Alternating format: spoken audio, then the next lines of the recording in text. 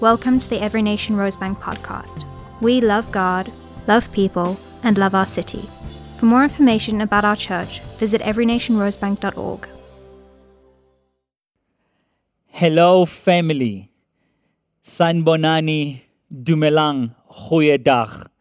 It is my joy and honor to share the word with you today as we start this series called The Gospel in Full Color, High Definition HD. The series is about race, justice, and reconciliation.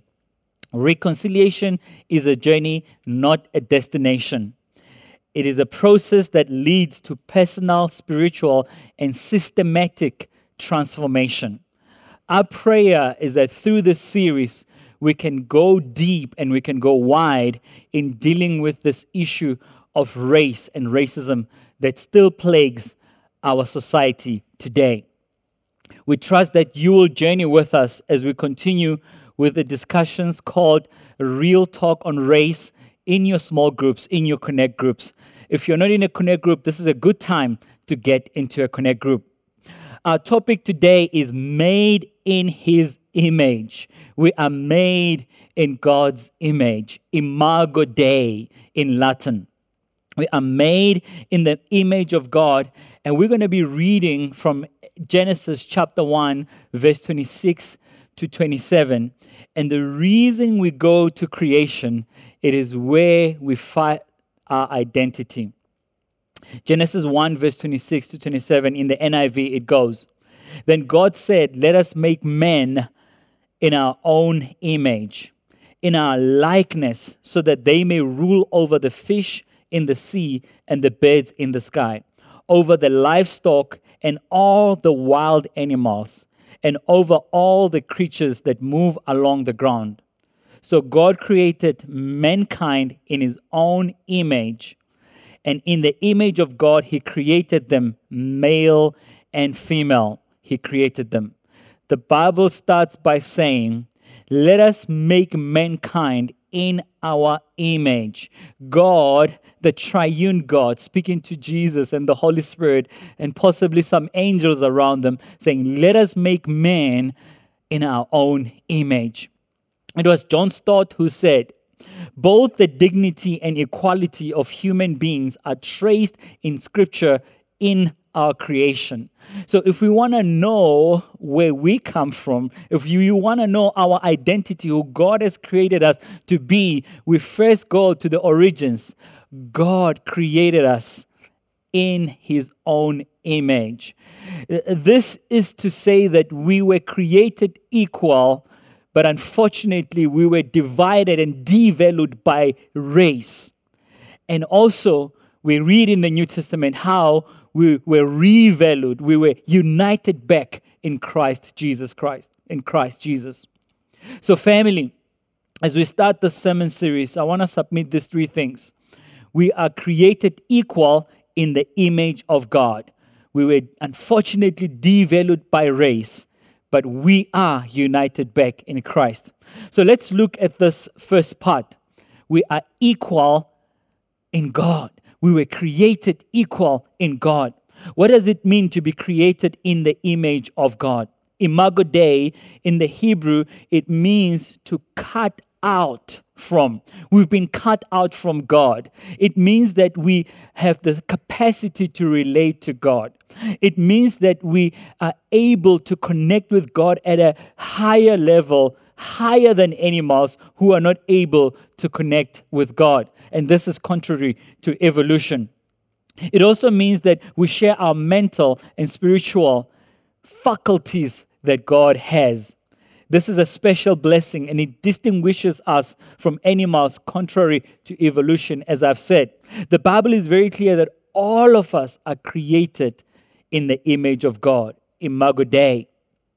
The creation of humanity, both male and female, Adam and Eve, are made in God's image. This means all of humanity were common, or we have common ancestry and bloodline. Male and female were assigned different functions as part of their divine design by the Godhead. but hold equal value as image bearers of the Godhead. We hold equal value before God. Mankind was created to rule over animals, not to rule over each other. We were not created to rule over each other, but to rule over animals. Men and women were created equal before God. Man was not created to rule or dominate over any other man or any other woman.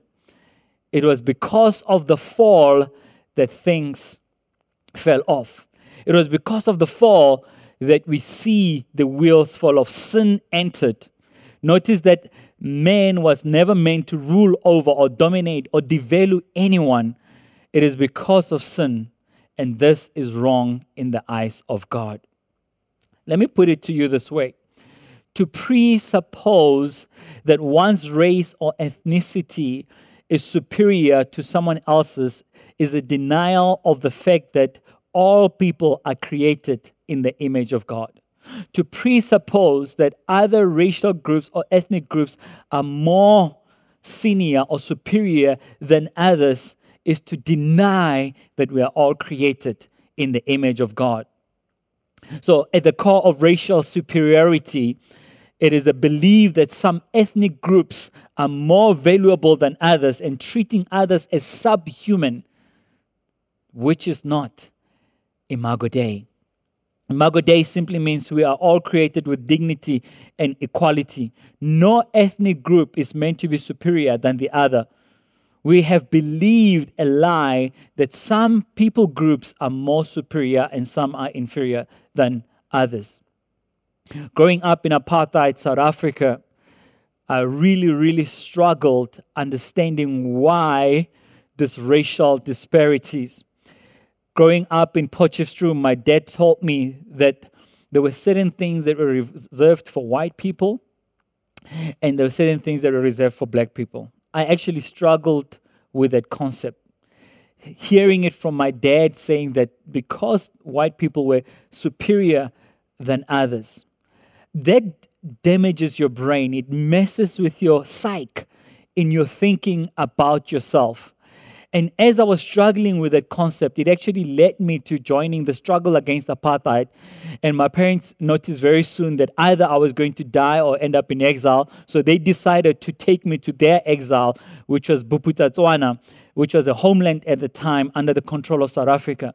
And I went to a boarding school in Bophuthatswana. And even while I was there, myself and some friends of mine, we did cause some commotion. You fast forward the story, when I came to study at Wits University, I got saved along that time. And as I was introduced to Christ, I still struggled with the concept of superiority and inferiority. I struggled with the concept that some races are higher than others. And through this journey, I'm grateful that our church at the time called His People, we started race and reconciliation seminars that helped me to deal with some of what I was wrestling with. And that was the beginning part of my healing. And I remember a few years later, we did an exercise where we asked people, and this was mainly staff members at the church at the time, if you were to die and you were given an opportunity to come back, would you want to come back as white or black? Sad to say, most people said, I would rather come back as white because of the privilege that comes with it. It took us a long time to get to a place where we as black people can actually celebrate who we are and how God created us to be. We have a long way to go. We are all created equal in dignity before God. The word dignity in Setswana is seriti, which simply means a person's right to be valued and respected for who they are, just for who you are, without anything, without doing anything, just to be respected for who you are. That's dignity. The recent Clicks advert was unfortunate. It exacerbated the very thing that we have been fighting against for many years: racial superiority and inferiority. Just as black people are beginning to own the space of who God has created them to be, and now you get adverts like this that devalue a black person. And in the context of South Africa, we know that coloureds, Indians, are also devalued. It was Dr. Martin Luther King who popularized a statement by former President Thomas Jefferson. In his I Have a Dream speech in 1963, he said these words, "We hold this truth to be self-evident that all men are created equal. All men and women are created equal." Can we get this clear in our minds? That all men and women are created equal. We are all created equal before God. So, we are created equal before God. We are divided and devalued by race. And we get united in Christ. So let's look at how we've been divided and devalued by race. The word race is not mentioned in the Bible. The word we find in the Bible for nations is ethnos or ethnicity or ethnic groups, which speaks of different cultures and different languages. That is why we call ourselves a multicultural or multi-ethnic church, because in Scripture, when you read the Bible, you realize that it speaks of ethnicities, not racial groups. Read Acts chapter 17, verse 26, a beautiful prayer there. It says, from one man, he made all nations of the world. From one man, all the nations, all the ethnos were created. So we are all created from one man, same ancestry, same bloodline. Revelation 7, verse 9, in the ESV it says, "After this I looked, and behold, a great multitude that no one could number, from every nation, from all tribes, peoples, and languages, standing before the throne, before the Lamb, clothed in white robes, with palm branches in their hands." A description of worship in heaven is that when we get to heaven, it'll be all ethnos, all ethnic groups, all languages, all tribes worshiping God together. I like to say, if you don't enjoy multi-ethnic diversity, you're probably not going to enjoy heaven. So start now to practice heaven on earth. Get to know people of different cultures. Overcome this racial divide that has come through sin. So where does the concept of race come from? Race is a social construct by anthropologists. As John Piper writes in his book, Bloodlines, which I will recommend, he speaks about how science serves the superior. And in his book, he writes about the history of the word race. And I want to read it for you so I don't misquote any of this. The leading racial theorist of the late 18th century Europe, Johann Friedrich Blumenbach, who lived from 1752 to 1840, who began his career by subscribing to a four-part division of humanity. However, by the third edition of his canonical work of racial classification, De Generis Humani Varietate, he had divided mankind into basic 5 racial types: Caucasians, Mongolian, Ethiopians, Malay, and Americans. This in itself does not sound prejudicial. But the problem is that Blumenbach assumed a ranking of superior and inferior in the human classifications he proposed. This is what he said. The Caucasian, Blumenbach argued, had been the original racial form of mankind, of which the 4 latter types were generations. So he's simply saying the Caucasian, European-looking, white people are superior, and then at the end, right at the end, were the Ethiopians, which is Africans, black people, and the rest in the middle. Something is wrong with that picture. This historical use of the concept of race in the service of preferential description, of describing people based on their physical structure, how they look, physical features, and the skin color, should make us pause and be careful on the way we think about race. The category of race as a way of classifying humans according to physical features is not in the Bible. Racism values one race over the other. The definition of racism in John Piper's book, racism is an explicit or implicit belief or practice that qualitatively distinguishes or values one race over other races. Racism devalues other ethnic groups and classifies them as subhuman. Something is wrong with that picture. I want to quote Nonkululeko Gobodo, who is in the process of writing this book called Awaken. And really, Nonkululeko goes into the impact of colonialism and apartheid to black folk in South Africa today. This is what she writes. We have not fully dealt with the psychological damage of colonialism, apartheid, and racism. The wounds run deep. We see it in the brokenness of our society today. Part of our healing is knowing that we are all created in the image of God, Imago Dei. We are all created equal in the image of God. We are divided by race, but we are united in Christ. This leads me to my last point. We are united in Christ. We are made one in Christ. When we read Galatians chapter 3, verse 27, the Bible says, "For as many of you as were baptized into Christ have put on Christ." We have put on Christ. There is neither Jew nor Greek. There is neither slave nor free.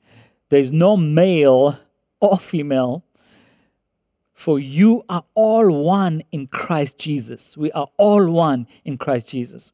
And if you are Christ's, if we belong to Christ, then you are Abraham's offspring, heirs according to the promise. We are all heirs according to the promise of God.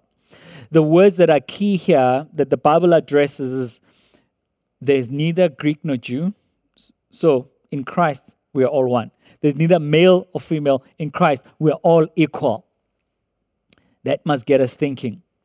The theme of oneness of humanity can be seen throughout the Bible, and it is a backdrop of Jesus' ministry. We are one human family with many cultural expressions.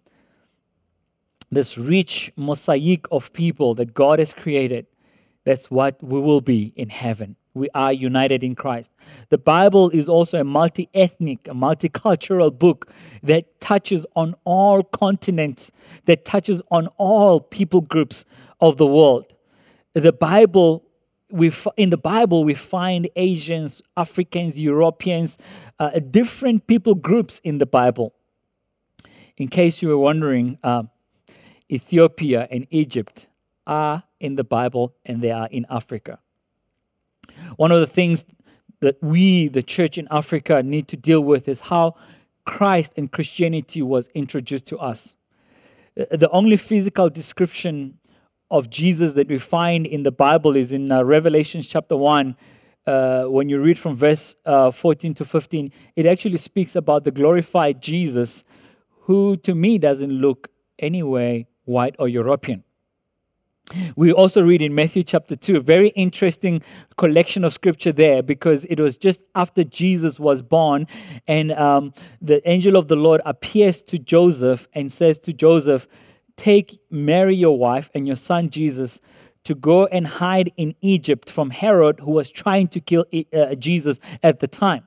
Interesting, Bible scholar says it seems like the Lord wanted Jesus to go hide south in Africa, where he can blend better with ease than going up north. I know that for some people that might be a little bit challenging, but that is to say Jesus was not born in Europe, he was born in the Middle East. Just for clarity, he was Afro-Asiatic, or he was Middle Eastern. How did Jesus become a white European? It was the European artists who were attempting to develop images of Jesus. And now this became a problem because white men became cast in stone as a dominant image of Jesus Christ.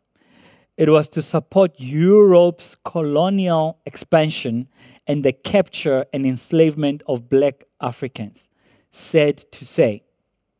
This image was a stamp of approval for their actions at the time.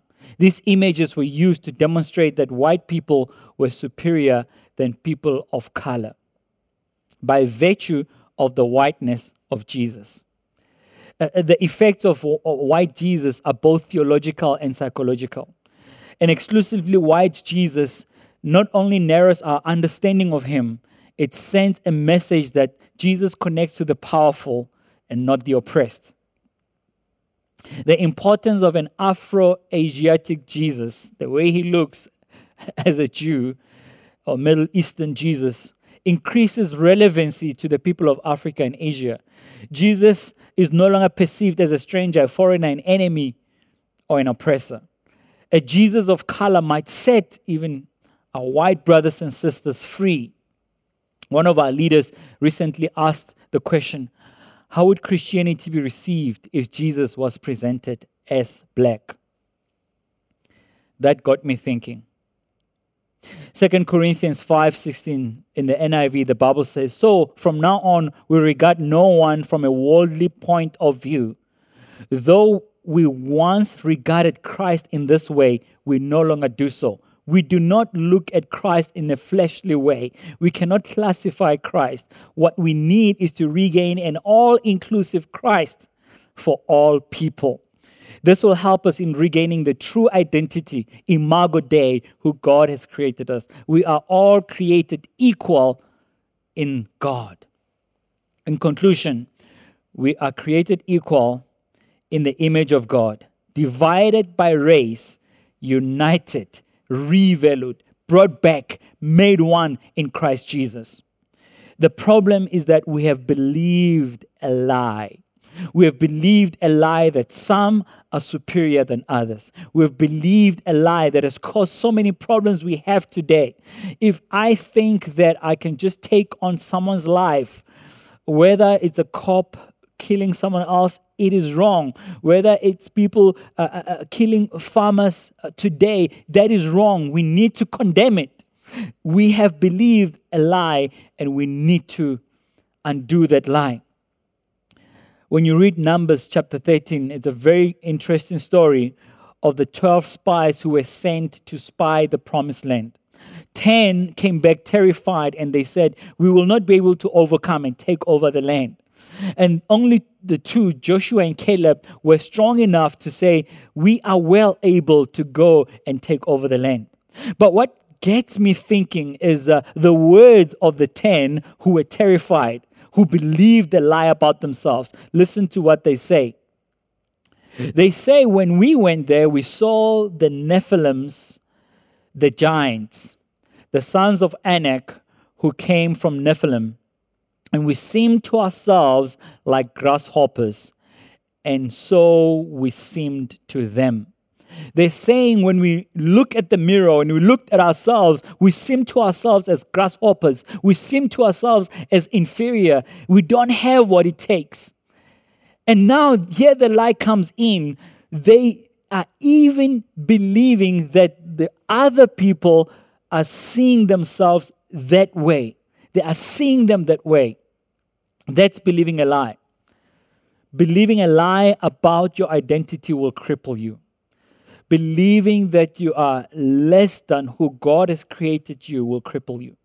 I believe that all the racial groups who've believed a lie, that others are superior than others, and we need to undo that lie. Whether you're black, colored, Indian, Asian, African, white, we have believed a lie, and we need to undo the lie. As we get ready to pray, I want to remind you that Matthew chapter 28, verse 19, that we like to speak about so much. When it says, go and make disciples of all nations, it says, go and make disciples of all ethnic groups. The gospel is not for some people. The gospel is the good news of Jesus Christ for all ethnicities. The gospel is about dying on the cross to restore Imago Dei, to restore the image of God. So when we disciple people, when we teach them who God has made them to be, we are bringing them back to the image of God, to understanding who they are. So the way I want us to pray today is that we need to repent for the lie that we've believed. We need to repent for how we have treated other people as subhuman. We need to condemn xenophobia. We need to condemn farm murders. We need to condemn any racial bias that seeks to treat others as subhuman. Let us pray.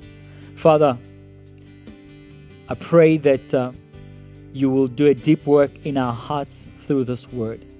I pray that, God, we will repent where we have treated other people as subhuman.